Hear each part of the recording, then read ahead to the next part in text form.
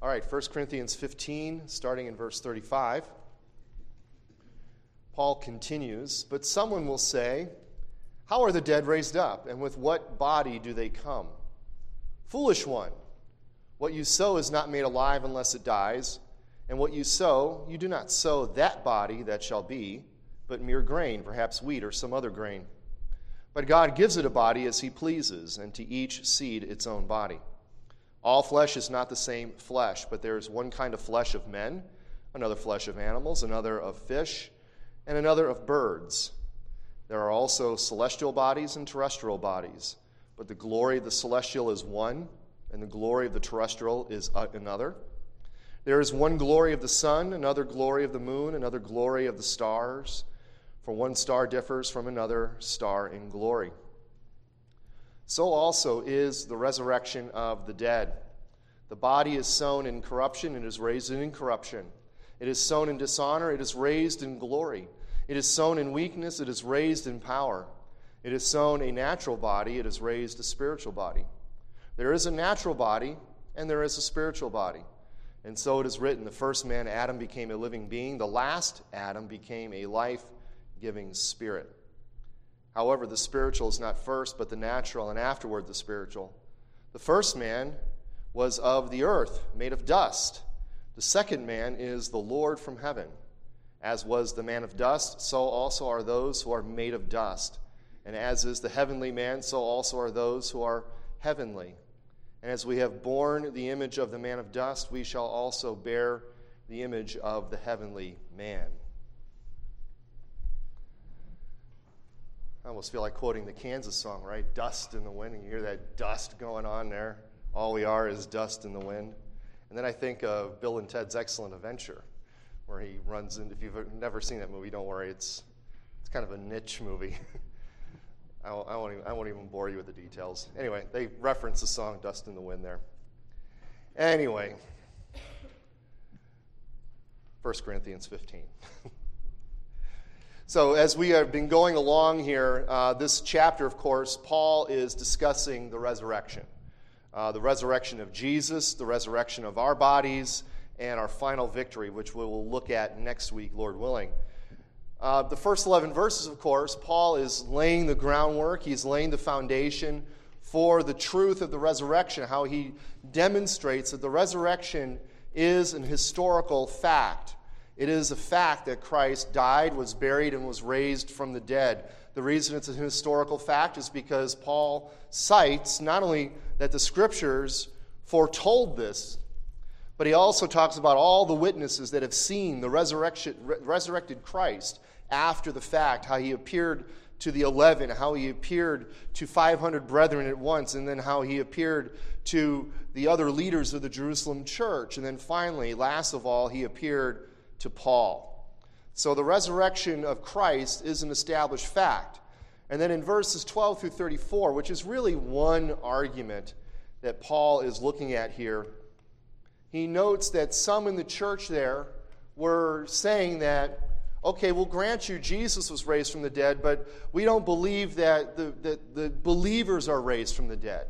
And then Paul spends a good amount of time refuting that argument. First, by showing how that argument leads to absurd conclusions. He's like, look, if you're going to deny the resurrection of the dead, then you might as well deny the resurrection of Christ, because they're of a kind. And if you deny the resurrection of Christ, well, then you've basically knocked the foundation out from under your faith. Your faith becomes vain, futile, and hopeless. You're stuck in your sins, and there's no hope. But then he goes on and says, but Christ has been raised from the dead, verse 20, and then he talks about how Christ is the first fruits, the beginning, the promise of a great harvest that will come at the end of the age when he returns. All will be raised, and then he will destroy death. He will destroy all the enemies. Then the end will come, and then the kingdom will be handed over to the Father, and then we will all be, that all will be in God, and God will be in all. And then last time we looked just at verses 29 to 34 as he looks at some of the consequences of denying the resurrection, in which not only was their thinking askew, but their behavior was askew. Because while they may be denying the resurrection, they're engaging in practices that well, if there's no resurrection from the dead, why are you doing these things? And then Paul says, if there's no resurrection from the dead, why do I put myself in peril all the time? Paul was in peril all the time. I mean, all the time, right? Hourly, every hour. I die daily, he says. Just to talk about the danger that he was under constantly while proclaiming the gospel. It's like, look, if there's no resurrection from the dead, I wouldn't do this, is what he is basically saying. And then he comes now to our passage this morning, verses 35 to 49. This is a second question that was brought up in Corinth, which is, okay, well, if there is a resurrection from the dead, then what kind of body do they have? How are the dead raised up? With what body do they come? So he's going to address this question now in verses 35 to 49. He's going to talk about the resurrection body, what our body is like. And it's not going to be like the body we have now. Well, it'll be like the body we have now, but it'll be better than the body we have now. So, and he's going to use an analogy of how you plant a seed and it grows a plant. Well, you put a body into the ground, and it grows a glorious resurrection body, if you will, out of the ground. So that's going to be his point in these, 15, 16 verses we're going to look at this morning. And the theme that ties this all together this morning basically is this, that the good news of the resurrection is that we will have a glorified body just like Christ. As Christ's body is, so our body will be also. And he goes through that great procession there in verses 42 through 45, where he talks about how our resurrection bodies will be incorruptible. They will be glorious. They will be powerful, and they will be spiritual. And we'll look at those as we get to them. But we have, the passage can be broken down into three main points. You've got it there on your outline. So you've got the glory of natural bodies, verses 35 to 41, the glory of the resurrection bodies in 42 and 45. And then he kind of goes back to this comparison, if you will, between Adam and Christ, where he compares the man of dust, which is Adam, and the man from heaven, which is Jesus Christ. And that closes the passage this morning. So first, in verses 35 to 41, the glory of natural bodies.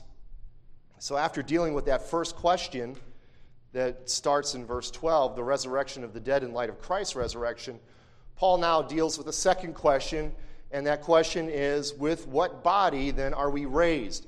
Now again, you have to understand what is prompting this question in Corinth. And a few weeks back, we talked about a teaching called Gnosticism. Now, that's spelled with a G-N, so Gnosticism, think of it that way. But it comes from the Greek word gnosis, which means knowledge.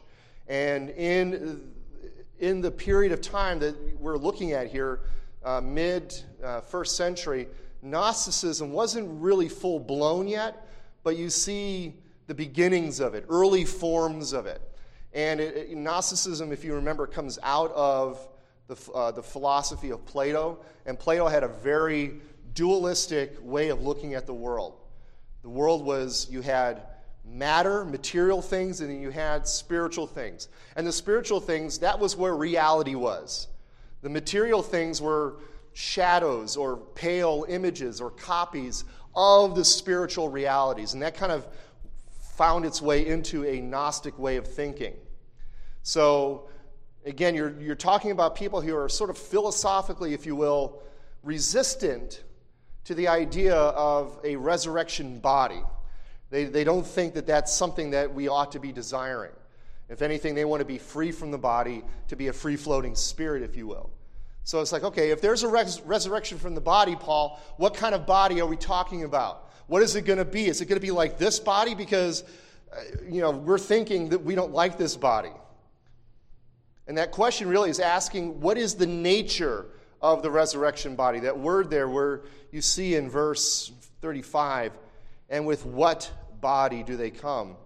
Really, that word there, what sort of body, or what will the nature of that body be? Will it be the same body?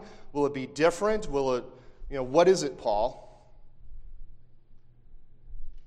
And the bigger question then that we need to address when we look at this is, if there is a resurrection from the dead, which there is, right? That's what Paul has been arguing for 34 verses already.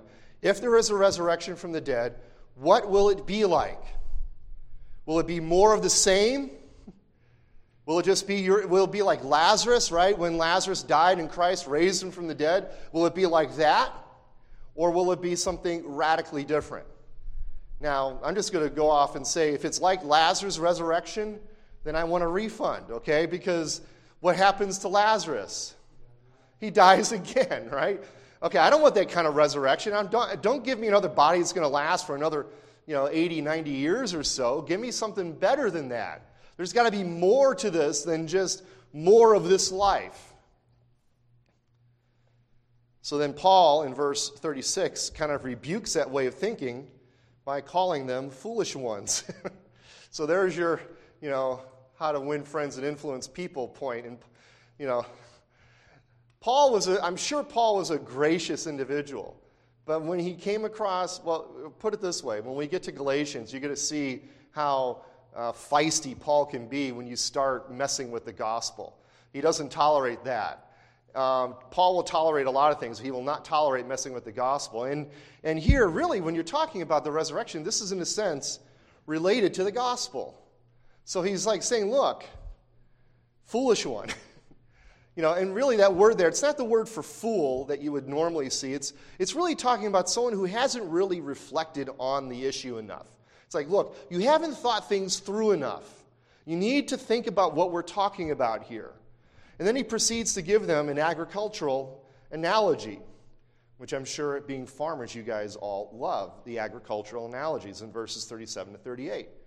Well, he says in verse 36, look, what you sow is not made alive unless it dies. And then what you sow, you do not sow that body, but that shall be, I should say, but mere grain, perhaps wheat or some other grain. But God gives it a body as he pleases, and to each seed its own body.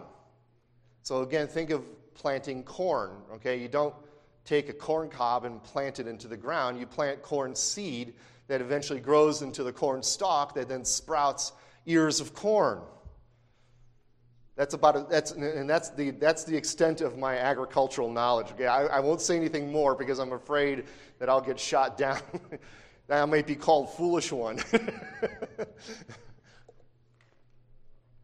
But anyway, what Paul is saying is, look, the seed is different than the plant, but the seed contains everything that is necessary to grow the plant. Everything that is in the seed, the plant has. That's his point. So he begins with that rebuke, and he says, first, you can't grow a plant unless the seed dies. And from that, you can draw a principle. All right, before you can start talking about a resurrection, you have to have death. You have to have a death before there's a resurrection. That is the first principle there. Then second, he says, look, the seed and the plant are similar yet different. So principle number 2 is that the seed, as I said, contains everything that the plant will be. If you remember when we looked at John chapter 12, when Jesus is speaking to the Greek believers that encounter him after the triumphal entry, they want to see Jesus. You've got some Greek believers that want to see Jesus in verses 20 through 26 of chapter 12 in John's Gospel. And they come to Philip, and then Philip brings them to Andrew, and then Andrew brings them to Jesus. And in verse 23, when they come, Jesus begins to speak to them, and he says, the hour has come that the Son of Man should be glorified. Verse 24, most assuredly I say to you, unless a grain of wheat falls into the ground and dies, it remains alone. But if it dies, it produces much grain. You have to have death before you can have a resurrection. In a plant, in order to grow a plant, the seed, quote unquote, has to die, okay? Whatever that means, okay? The seed gets planted into the ground.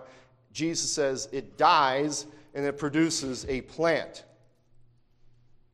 And then in verse 39, he goes on with another principle, which is basically this, that each kind of flesh produces more of the same kind. Verse 39, all flesh is not the same flesh, but there is one kind of flesh of men, another flesh of animals, another of fish, and another of birds. Now, the word there, flesh, is the word sarx, and that has a range of meanings. Sometimes it can mean like your sinful nature. Here, Paul is just meaning like your physical body, okay, the physical part of you, your flesh. And flesh produces more of the same kind. This is a principle that was set into creation at the very beginning in Genesis chapter 1, way, way in the beginning. So go past your preface into Genesis. In Genesis chapter 1, starting in verse 20, Moses, the author of Genesis, speaks or writes, "Then God said, 'Let the waters abound with an abundance of living creatures, and let birds fly above the earth across the face of the firmament of the heavens.' So God created the great sea creatures and every living thing that moves, with which the waters abounded according to their kind, and every winged bird according to its kind. And God saw that it was good, and God blessed them, saying, 'Be fruitful and multiply.' And when they're fruitful and multiply, they will be fruitful and multiply according to their kind." Same thing with verse 24. "Let the earth bring forth living creatures according to its kind, cattle and creeping things and beasts of the earth, each according to its kind. And it was so," and so on and so forth.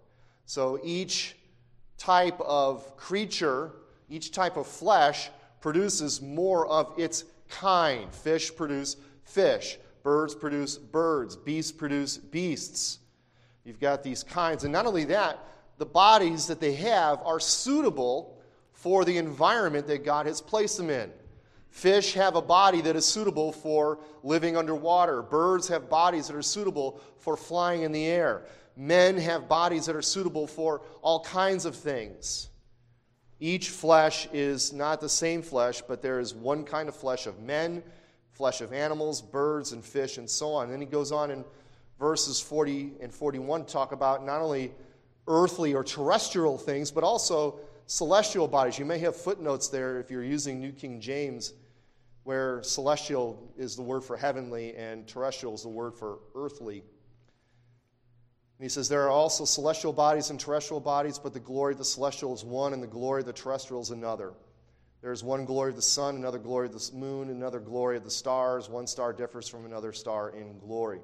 Now, Paul's not an astronomer, okay? So he's not an astrophysicist, but he is making a true point here, is that the stars all differ, right? When God, I like the way it's depicted in Genesis, when God makes the sun and makes the moon, and then there's like little clause. It's almost like a throwaway clause.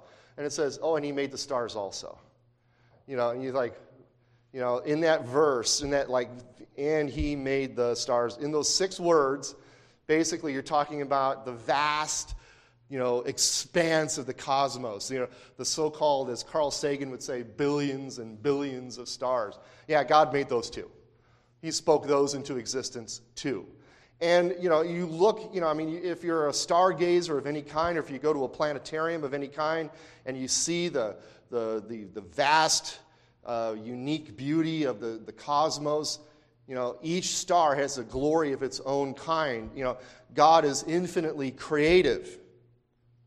Now, the point of all this is what Paul is laying the groundwork for here is what he'll say in the rest of the passage, verses 42 through 49. But basically what he's trying to say here is he needs to establish these principles that we noted earlier, that death precedes the resurrection, that what is sown contains everything that is needed for what will be reaped or what will grow after it, and each flesh produces more of its own kind.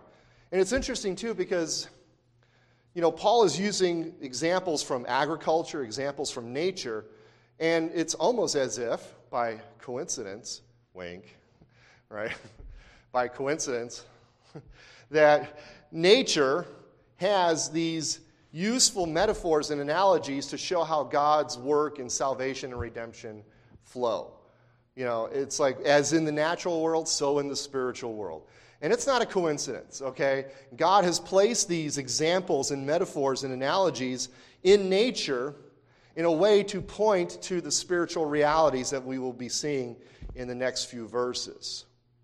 So Paul's laying this groundwork here in the first 6 verses about how the body that is sown will be different than the body that is raised, but it will have connection points. It will have similarities to it. Now, verses 42 through 45, here's the payoff. As is the case with the natural bodies that we saw in verses 37 to 41, seed, grain, men, animals, fish, birds, stars, sun, moon, so is the case with resurrection bodies, verses 42 through 45. So also is the resurrection of the dead. The body is sown in corruption and is raised in incorruption. It is sown in dishonor, it is raised in glory. It is sown in weakness, it is raised in power. It is sown a natural body, it is raised a spiritual body. There is a natural body and there is a spiritual body. And so it is written, the first man, Adam, became a living being. This last Adam became a life-giving spirit. So the body, the dead body, is, in a sense, sown. It is buried. Now I'm going to take just a moment here, a side point.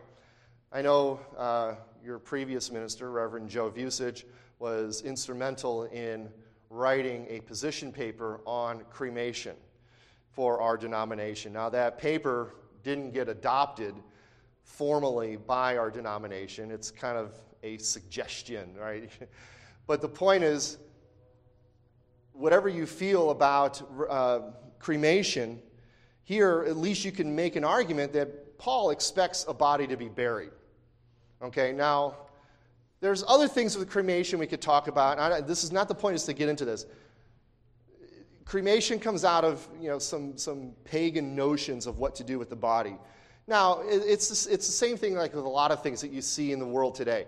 They may have some pagan origins, but by the time you get to 21st century America, all those pagan origins have pretty much gone by the wayside. I mean, like, people get all worked up about Halloween and what Halloween meant like 500 years ago. It's like, well, it doesn't mean that now. Halloween basically is just a day for kids to get dressed up in cool costumes and go out and get candy. All right, now perhaps there may be some that still practice some weird things on Halloween. The point is not to talk about Halloween or cremation. The point is to talk about how the Bible just kind of presumes that bodies will be buried, that will be put into the ground, because that's pretty much how it was always done. The body is sown, it is planted, it is buried, and then the resurrection body will be raised in its place. So in a sense, out of what you can call the chrysalis, to use a kind of a butterfly term, out of the chrysalis of the natural body comes the resurrection body. And just as the moth doesn't look anything like the butterfly that comes out of it, it is, in a sense, it's the same creature. It's just transformed within the chrysalis. This body then that is sown into the ground at the resurrection then will be glorified. It will be heavenized, if you will. I like using that word. I'm making up a word there. Heavenized. And what I mean by heavenized, it means to say that it's a body suitable for the new heavens and the new earth. It's a body suitable for the new creation. Now, in verses 42 through 44, Paul lists 4 characteristics in which the resurrection body will differ from the natural body. So when our bodies die and they're put into the ground, they are buried in corruption, they are buried in dishonor, they are buried in weakness, and they are buried a natural physical body. But at the resurrection, they're raised incorruptible, they are raised glorious, they are raised powerful, and they're raised spiritual. Now, just a word on spiritual. Doesn't mean immaterial. We hear spiritual and you think immaterial, right? Spiritual means characteristic of the Holy Spirit, right? It is a body that is characteristic or characterized by the Holy Spirit. Again, it's for the age to come. We'll talk a little bit more about that. So we're going to look a little bit at these in some detail, not terrible amount of detail. But first, corruption. The body is sown incorruption. The word there is Thora. If you were to spell it with English letters, it would be F-T-H-O-R-A, Thora. Hey, it's Greek. What can you? I don't make up these words. Thora. But it means something that is perishable. Okay? What happens if you buy or grow fruit, put it in the fridge, and you don't eat it for like a week and a half? It's Thora, okay?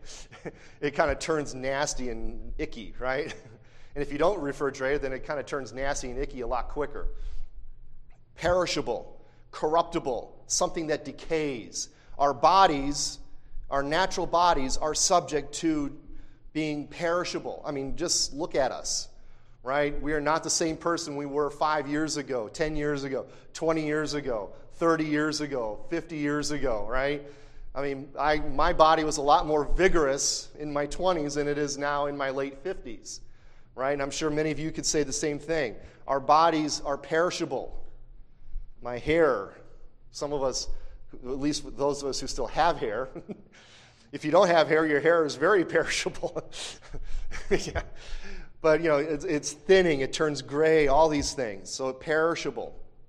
As opposed to aphatharsia, which is the opposite. It is not perishable. It is not corruptible. It is not subject to decay, if you will. You think of in Genesis 3:19, when God pronounces the curse on Adam, and he says, "From dust you were made, and from dust you shall return. And to dust you shall return," right? "In the sweat of your face you shall eat bread till you return to the ground, for out of it you were taken. For dust you are, and to dust you shall return." That's the natural body, right? God formed it out of the dust, and now it will return to dust. When you bury a body into the ground after a certain amount of time, it pretty much decomposes to the point where it's no longer there. Disintegrates in a sense. Just peek ahead in 1 Corinthians 15, 50 through 54. In verse 50, he says this, and like I said, I'm peeking ahead. "Flesh and blood cannot inherit the kingdom of God." Now, right there, that's the reason why we have to be resurrected. Because the kingdom of God cannot be inhabited by people like us right now as we stand. So flesh and blood cannot inherit the kingdom of God, nor does corruption inherit incorruption. Then he goes on to say how we will be transformed and so on and so forth. And then the corruptible must put on incorruption. The mortal must put on immortality. And then when that happens, the end, death is swallowed up in victory, and so on and so forth. So that's corruption and incorruption. The second is dishonor, atimia. It means disgraced. We are not honorable anymore. Our bodies, again, are not honorable. They are, in a sense, disgraced compared to what it was supposed to be. And then glory, of course, is splendor, exalted, glorified. Paul in Philippians 3 says that we will have a body like Christ's body when he returns at the end of the age. Then you have weakness, asthenia, means a lack of strength, infirm, feeble. Our bodies are feeble, right? We get sick. We get ill. We contract diseases. We get backaches. We get shoulder aches. We get knee problems. You need hip replacements, knee replacements, shoulder replacements, all kinds of things. You go down to tie your shoes and you pull your back, okay, or something like that. You try to lift up something, and if you don't lift with your knees, you lift with your back, then you're in traction for like a week, okay? That happens to us as we grow older. We become weak, but the body then will be grown, or it'll come forth powerful, dunamis. That speaks of like an inherent ability, an inherent strength, power.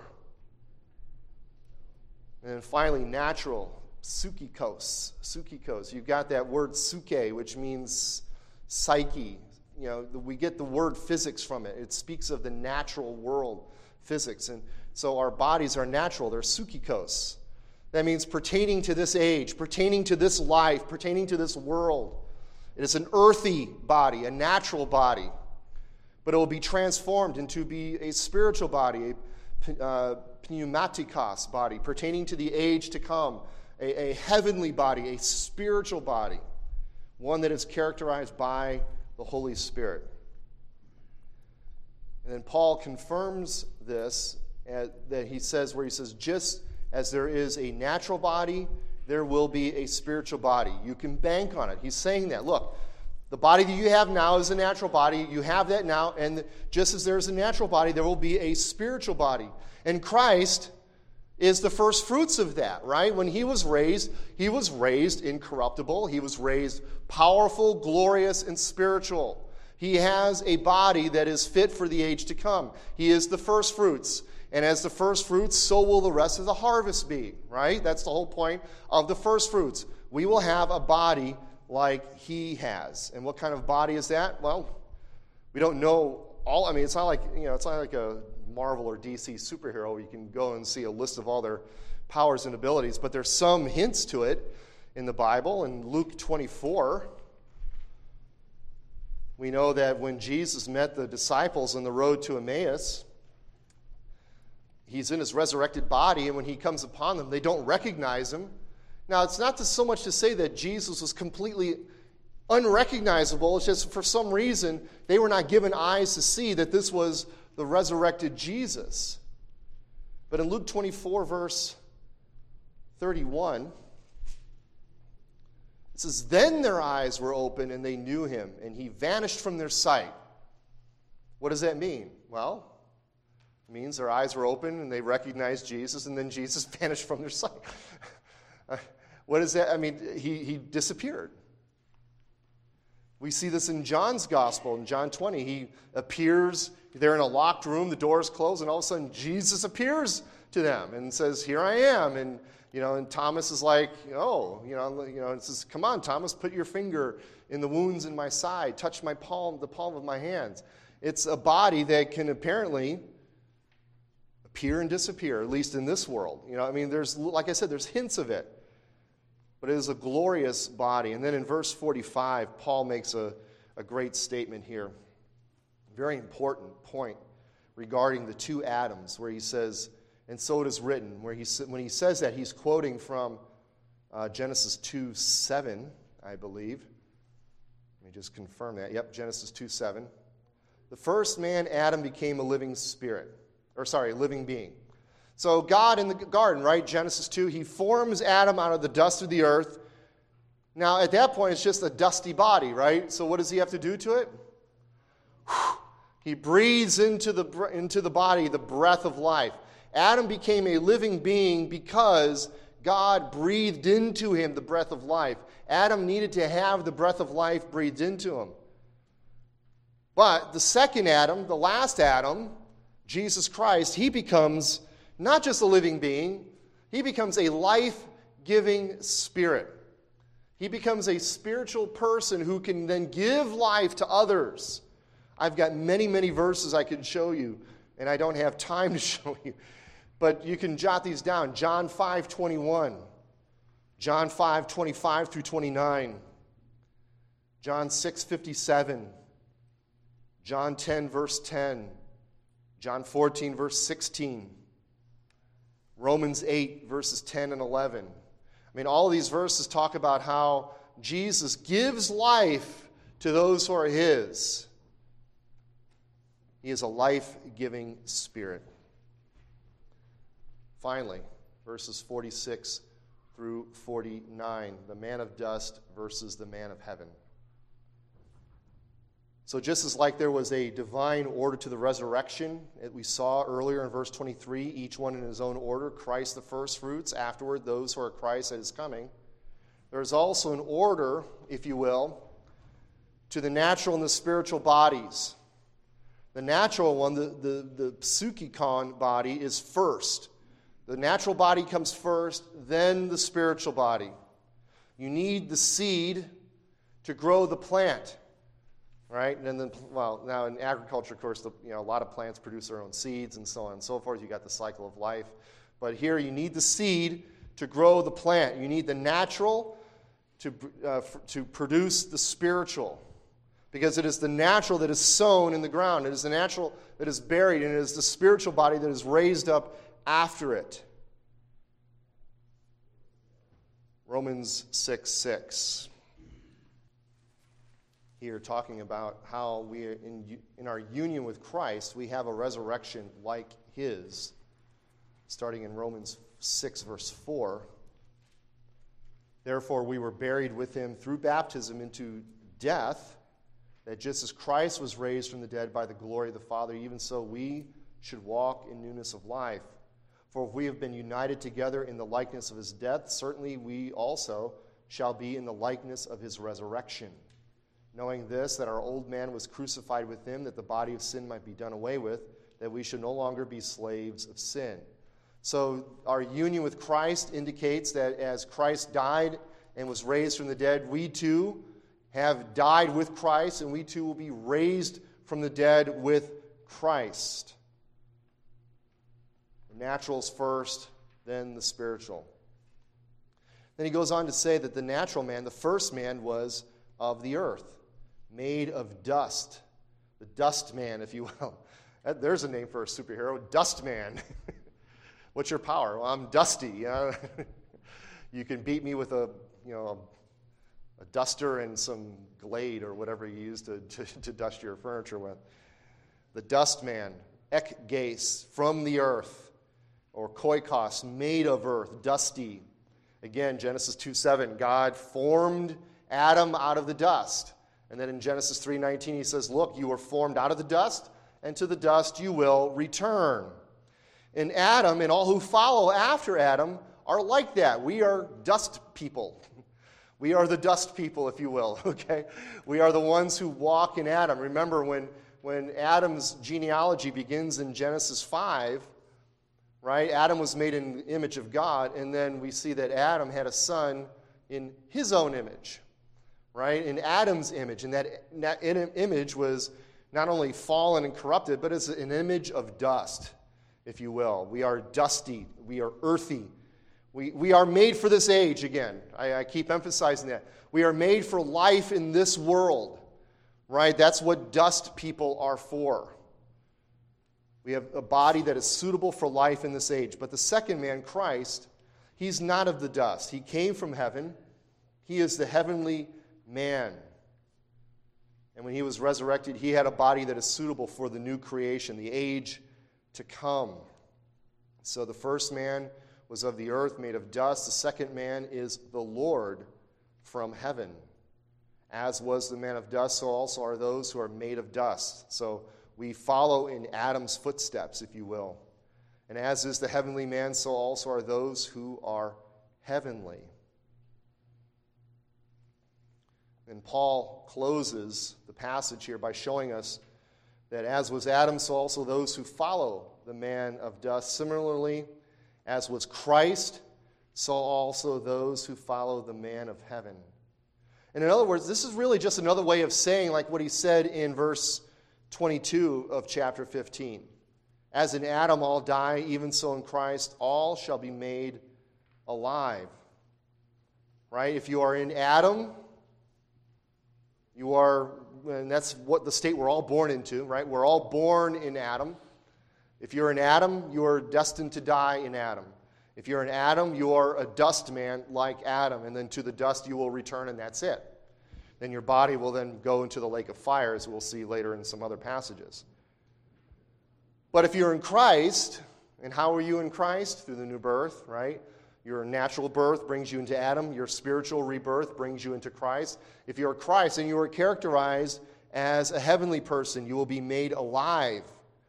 Because Christ is a life-giving spirit who will continue to give you and supply you life through that union that you have with him by the Holy Spirit.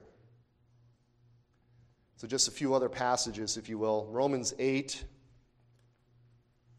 verse 29. I'll start in verse 28 because I like verse 28.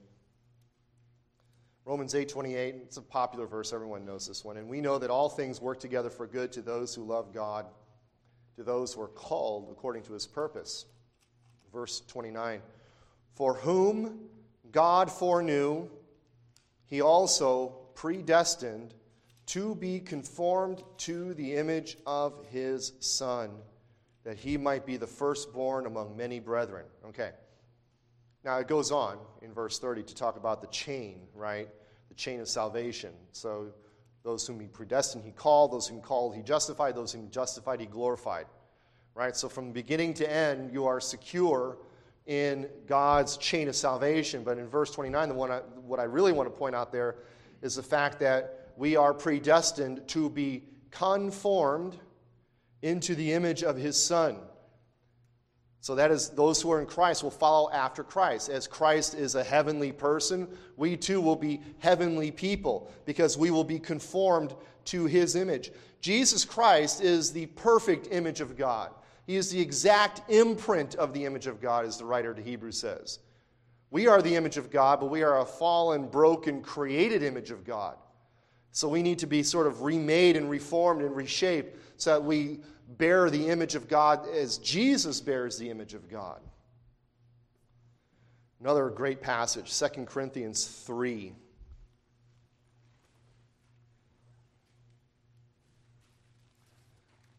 Where Christ here, or Paul here, I should say, is talking about the glory of the new covenant. 2 Corinthians 3, looking at the end of the chapter there. Verse 18. Where Paul, where Paul there says, "But we all with unveiled face, beholding as in a mirror the glory of the Lord, are being transformed into the same image from glory to glory, just as by the Spirit of the Lord." Now, this idea of unveiled face, Paul is making a comparison between the glory of the Old Covenant and the glory of the New Covenant. And he references a story in Exodus where Moses would be up on the mountain with God, and as he was there, he would sort of, in a way, sort of absorb a little bit of the Shekinah glory, and then he would come down to the people, and his face would be shining, and the people would be like, "Ooh!" It's like because Moses had been in the presence of the Lord, and then the face would, the glory would fade, and he would put a veil over his face so that they would not see the fading of the glory. And then whenever Moses went back up, it's sort of, if you ever have those toys you put together and you put them up by the light and then you turn the light off and they would kind of glow in the dark for a while? In a way, it's kind of like what Moses was. He's like one of these little glow-in-the-dark toys. But anyway, it says nothing to do about 2 Corinthians 3:18. The point is that we with an unveiled face, right? We with an unveiled face will behold, as it were, the glory of God, and we will be transformed into that glory, into that same image from glory to glory. Our life is one in which we are more and more being transformed into the image of Christ. Philippians 3. I've mentioned this a few times, but let's just look there. Philippians 3. We're almost done. Don't worry. I've got time. We'll start on time this morning. Don't worry. Have faith. This is a walk by faith, not by sight. Don't look at the clock. Philippians 3, verse 20. Paul uses this word a couple times in Philippians, that word that you see there in verse 20, citizenship. He uses it earlier, but he's talking about the people, the enemies of God. He says, look, you are not like that. Why? Because your citizenship as being followers of Christ, your citizenship is not here, it is in heaven. Your citizenship is in heaven, from which we also eagerly wait for the Savior, the Lord Jesus Christ, who will transform our lowly body, our corrupt, weak, dishonorable, natural body. He will transform our lowly body that it may be conformed to his glorious body, incorruptible, strong, powerful, glorious, spiritual, according to the working by which he is able even to subdue all things to himself. Did I say that was the last one? I've got one more. Sorry. Wait a minute. I've got one more, as Bugs Bunny would say. 1 John chapter 3, verse 2. 1 John chapter 3, verse 2. And I am almost done. Don't worry. We'll get there. 1 John chapter 3, verse 2, Beloved, now we are the children of God. And I love the way John says that. Not you will be the children of God. You are the children of God. And it has not yet been revealed what we shall be, but we know that when he is revealed, that is Christ, we shall be like him, for we shall see him as he is. When Christ comes and returns at the end of the age, we will be like him. He will reveal himself, and we will be like he is. So as we close, the resurrection brings an entirely new way of life and a new kind of living. Gone will be all of the weakness and frailty of this life, and in its place, the glory and perfection of the new creation will come, and we will be in bodies that are fit for the glories of the new creation.